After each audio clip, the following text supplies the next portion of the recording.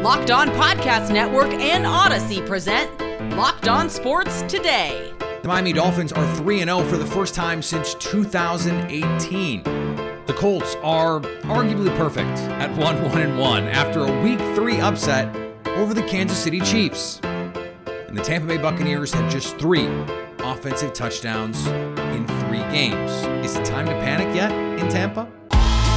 I'm Peter Bukowski, starting your day with the can't-miss stories and biggest debates in sports. You're Locked On Sports Today. Searching all major sports. Found. Let's start with the biggest story. It was the statement win of the weekend. The Miami Dolphins take down the Buffalo Bills 21-19 in a game that announces Miami as true contenders in the AFC. Joining me now from Locked On Dolphins, Kyle Krabs. And Kyle, this was a team coming in. Buffalo Bills on a roll. No one can stop them. And yet, 19 points in this game from Buffalo. Josh Allen was good, but not great. How did the Dolphins lock down this incredible Buffalo offense? Yeah, I think what's really interesting about the way that the game played out was, all of the injuries that or all the injuries that told on the Bills' defensive side of the ball. And you kind of had the expectation there were going to be a lot of points in this game. And Miami just kind of committed to, we're going to pressure you for 60 minutes. And I was really surprised that was the strategy too, because Josh Allen has been so effective against the blitz, but they blitzed him a ton and they pressured him a ton. And they said, we're going to make you play air-free football for 60 minutes. Credit to the Dolphins defense for making a lot of tackles in the open field. They didn't always get him with the first guy that arrived, but they forced Josh Allen to take a lot of throws underneath and rally to the football. And it forced Buffalo to string together 10, 18 play drives to try to move down the field. And they had 3 really, really long drives from time of possession and number of plays perspective in the second half of this game. And they walked away with 3 points in those 3 drives combined. That was about 20 minutes time of possession in the second half. So to Miami's credit, they forced them to nickel and dime their way all the way down the field while keeping the pressure on Josh Allen by blitzing him, which is not usually a recipe for success. It might be a little overshadowed now, but in the moment when we saw Tua wobble and go down, that had to have been a scary sight for Dolphins fans. It was a scary sight for me. And I'm not a Dolphins fan. Just as a football fan, I'm going, oh, that looks brutal. There was a report that it was actually about his back locking up. What did you think the chances were when we saw that he would not only come back, but come back and help lead them to a win? Yeah, he obviously made the big throw to Jalen Waddle on 3rd and 22 that set up the game-winning touchdown in the fourth quarter. But when he buckled the way that he did, I mean, that has been so stereotypically associated with head hits the ground on the way down and kind of the association. Well, there's no way if it is a concussion, there's no way it clears protocols if that was the problem, right? Well, lo and behold, and you did see the moment that Tua Tagovailoa and Mike McDaniel referenced in the post games, talking about when they got the short field on the Josh Allen fumble that set them up on a short field for their first touchdown of the game. They tried to sneak the ball with Tua under center, and he did get bowed backwards, and you saw him get up out of that pile gingerly and kind of reach back for something in that moment. And then you saw him in the post game at the podium, and he's got the ice on his back and his whole abdomen is wrapped. So you weren't going to feel good about that game if Teddy Bridgewater had to play the second half. And I know there's a lot of Dolphins fans that have a lot of excitement for 7th-round rookie Skylar Thompson for what he showed in the preseason, but you don't want Skylar Thompson getting his first NFL game actually against Leslie Frazier and Sean McDermott. That wouldn't have been too happy of an ending either. So certainly a bullet dodged for the Dolphins, and hopefully with the team having a Thursday night road game in Cincinnati this week, Tua Tagovailoa will be good to go for that showcase as well. Yeah, and people immediately speculated when we saw him go to the locker room, oh, we're not going to be able to play against Cincy either. And it doesn't seem like, we'll see how he progresses from this injury, but luckily not a concussion that we know about at this point. Kyle, I mentioned at the top that this was a statement win, that this was Miami announcing themselves as AFC contenders. Do you agree with that? And what do you take away from this win? Yeah, I still think the proven track record of teams like Kansas City and Buffalo is going to carry a lot of weight. And obviously Buffalo was not at 100% on Sunday against Miami, and you take that into consideration. But the Dolphins defense is absolutely legit to play almost 41 minutes on the field in these conditions. And to take 90 snaps and to hold Buffalo to 17 points. And yeah, Josh Allen missed the throw there at the end of the game on 4th down, but they have consistently, they did it against Baltimore in crunch time too. Their ability to kind of bow and make things happen. If this offense can kind of find some rhythm in the running game, which has been the sticking point for them thus far, it's hard to say what the ceiling is, but they're definitely going to be a tough out for any team that gets them on the schedule. Stay up to date on the Miami Dolphins by subscribing to Locked On Sports today and the Locked On Dolphins podcast on the Odyssey app, YouTube, or wherever you get podcasts. Thanks for making Locked On Sports today your first listen. Coming up, the Colts stun the Chiefs. If you haven't tried Built Bar Puffs yet, you're depriving yourself of one of life's great joys. And guess what? There's a new flavor, delicious, indulgent cookie dough. I have already spent my own hard-earned dollars on cookie dough chunk puffs because they are that delicious. I bought them for my family and they are wonderful. And I'm happy every time I open my cabinet and I see them and I know that they're only 160 calories. And I know that they've got 15 grams of protein. And I know that they've got the good collagen protein that my body can more easily absorb. And I also know that they taste unlike anything else on the market. They're covered in 100% real chocolate. They've got that protein-infused marshmallow. They're healthy and tasty. So go to Built.com and use the promo code LOCKEDON15 to get 15% off your order. That's promo code LOCKEDON15. Now, here's what you need to be locked on today. The Philadelphia Eagles are 3-0 to start the season for the first time since 2016 after bullying the Commanders and former Eagles quarterback Carson Wentz for 4 quarters en route to a 24-8 win, also bullying my wallet because of my bets. The Eagles sacked Wentz 9 times, and Jalen Hurts played one of the best games of his career to become the first NFC team to get the 3 wins this season. The Jacksonville Jaguars are on top of the AFC South following a 38-10 win over the LA Chargers. The running back duo of James Robinson and Travis Etienne combined for 145 yards on 30 carries as the Jaguars once again dominated the clock. Despite having a quarterback with a rib injury, the Los Angeles Chargers threw the ball 45 times and ran the ball just 12 in the loss. The Jacksonville Jaguars are victorious in Los Angeles by beating the Los Angeles Chargers 38-10 in what was a dominating performance, a signature performance for the second week in a row. The Jaguars controlled the ball for 38 minutes, more than 38 minutes, and the Chargers only added 21 minutes and ran over 75 plays on offense as they got out early and then played with the lead. That has become the blueprint of this team the last 2 weeks. They've outscored 2 really good opponents, 62-10 in the last 8 quarters. The Jaguars have a signature win for Doug Peterson, go to 2-1 and now sit atop of the AFC South. And they go to Philly next week so Doug can try to get some revenge on the Eagles. The Baltimore Ravens opted to not give Lamar Jackson a contract, at least not the one he wanted by the time the season started. The 2019 league MVP now has 749 passing yards, 10 passing touchdowns, 243 rushing yards, my goodness, and 2 rushing touchdowns through 3 games. Lamar might single-handedly bankrupt the Ravens if this pace keeps up. And oh yeah, they beat the Patriots.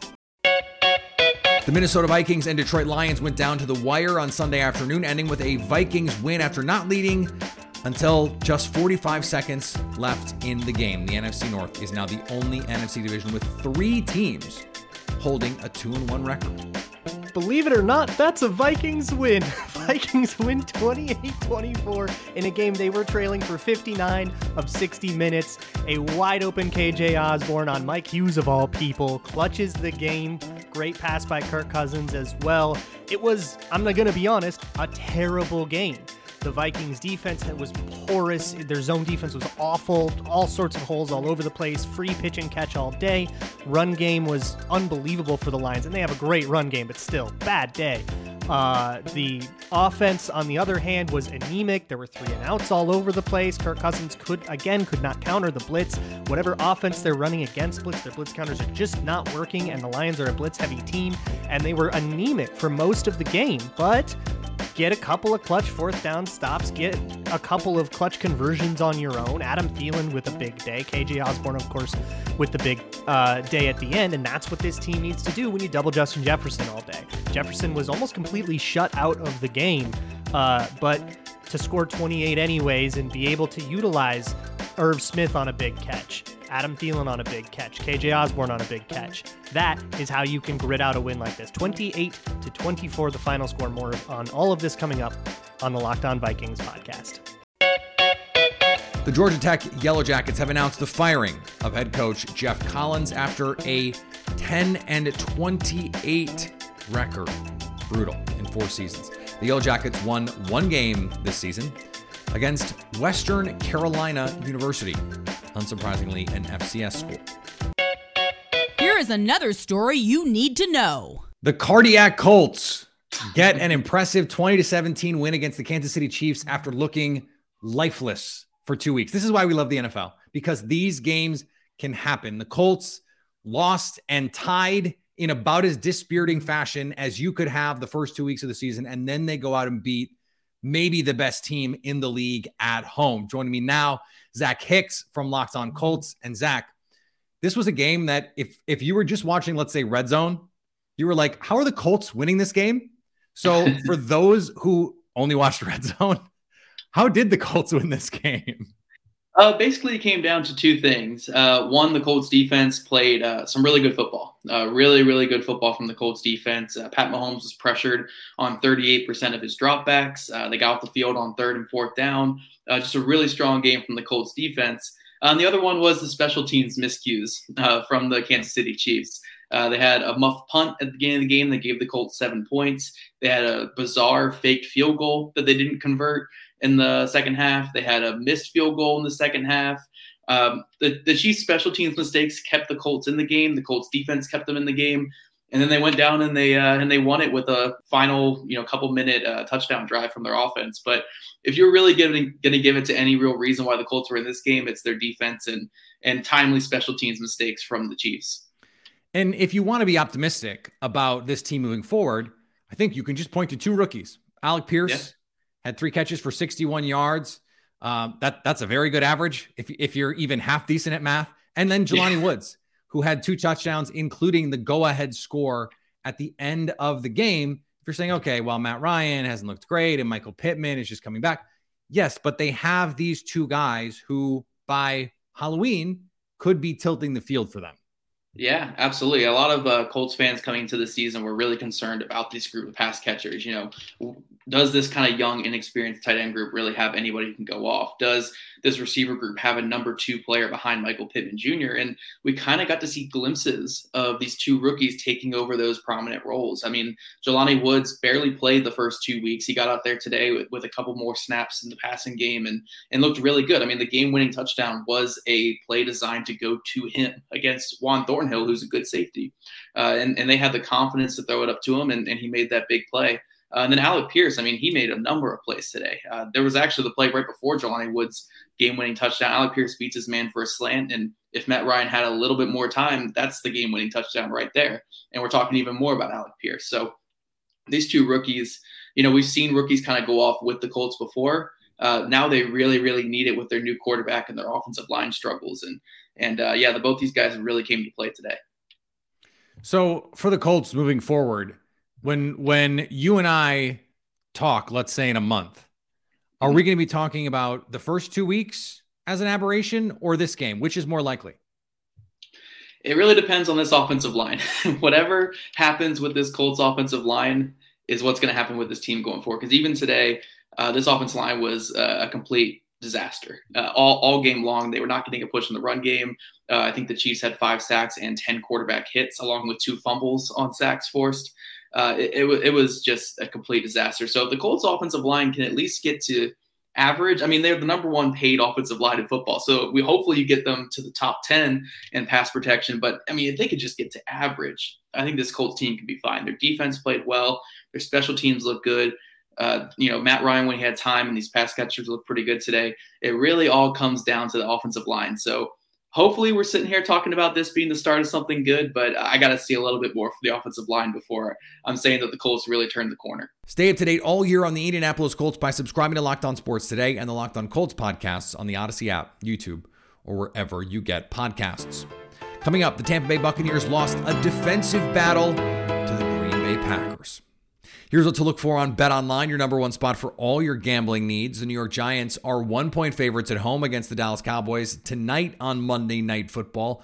Also tonight, the Boston Red Sox are minus 125 favorites to beat the Baltimore Orioles in a battle of the two last place teams in the AL East. And for Thursday Night Football, we're already there. The Cincinnati Bengals are early 2.5-point favorites to beat the only 3-0 team in the AFC, the Miami Dolphins. BetOnline, where the game starts. Week 3 was full of close games, but perhaps the one that drew the most attention wasn't even the Sunday night game. Rather, it was the one that was most likely the last matchup between two Hall of Fame quarterbacks in Tom Brady and Aaron Rodgers, at least in the regular season. The star matchup between Aaron Rodgers and Tom Brady came down to the wire, but the fireworks in the meantime were few and far between in a 14-12, rock fight. Joining me now from Locked On Bucs, James Yarcho. And James, this was a game that you and I previewed on our shows coming into the week. We had a feeling this was going to be low scoring, but not quite this low scoring, with the understanding that Mike Evans was suspended, Chris Godwin is working his way back from injury, and Julio Jones missed this game with injury. This is a Bucs team that now has just a handful of touchdowns, 3 touchdowns in 3 games offensively. What is your level of concern about this offense? I'm not ready to panic yet. And a big part of that is the fact that we know Mike Evans will be back next week. We know Chris Godwin is on his way back. There is some concern about Julio, who Todd Bowles said after the game he expects to play against Kansas City, but he's dealing with a partially torn PCL. So even if he does play, how effective will he be? What is the risk of injuring that even worse? But it was encouraging to see the utilization of Russell Gage. Finally, this is a guy that they brought in to be the number 3 before they signed Julio. And it's like they finally remembered that he's on the team and they can pass him the ball. You have the offensive line issues. You have your third string left tackle. You have a backup center. You have a rookie at left guard. Things are going to get cleaned up. Things are going to get back on track. So not ready for the panic button yet. This is still going to be an offense that as they get deeper into the season is going to be far better than what they've shown the first 3 weeks. Yeah, the skill position things seem fixable. Mike Evans gets back from suspension. He's played this season. Chris Godwin works his way back to health. And then you get what you get from Julio, whatever that's going to be at this point in his career. The bigger question to me is what happens with this offensive line, because Donovan Smith is dealing with an injury. You're dealing with a third team left tackle, a rookie at left guard that the Packers were able to take some advantage of, and a backup center. At least the latter of those two things are not going to change this season. So to what degree do you think this offensive line can be mitigated, I guess, in the grand scheme of what this offense needs to be? Well, I think Robert Hainsey has played extremely well in, substitution for Ryan Jensen, who you can't replace Ryan Jensen and what he brings to the team, both in his ability to play football, but also as a leader on the team. But I think Robert Hainsey has done an admirable job stepping in. You take a look at Donovan Smith. He did return to practice last week, and it's going to be about pain management with him.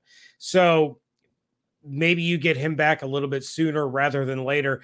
And then with Luke Goedeke, the injury to Aaron Stinney that took him out, I felt Aaron Stinney was going to end up being the starting left guard for this team. So it's going to be about Goedeke just adapting to the NFL game. So I still believe that there's room for improvement there, that they are going to get better. They are eventually going to get Donovan Smith back. Hopefully you get Ryan Jensen back later in the season for a potential playoff push. That's why he didn't get placed on IR during training camp. They carried him over to the initial 53-man before placing him on that IR spot and bringing in somebody else. So much like the pass catchers, though, the difference isn't going to be as stark or as drastic. there is going to be opportunity for this offensive line to improve and start to protect Brady a little bit better than what we've seen early. And finally, the game between the Atlanta Falcons and Seattle Seahawks was briefly delayed because there was an unauthorized drone flying over the field. While there is no definitive proof, we suspect the handler might have been Atlanta Falcons owner Arthur Blank, trying to prevent yet another Falcons fourth quarter collapse. And he would have gotten away with it too if it weren't for those meddling kids.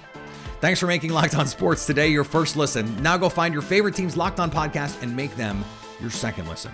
Coming up tomorrow, will the NFC East be the home to two 3-0 teams? So at least until tomorrow, stay locked on sports today.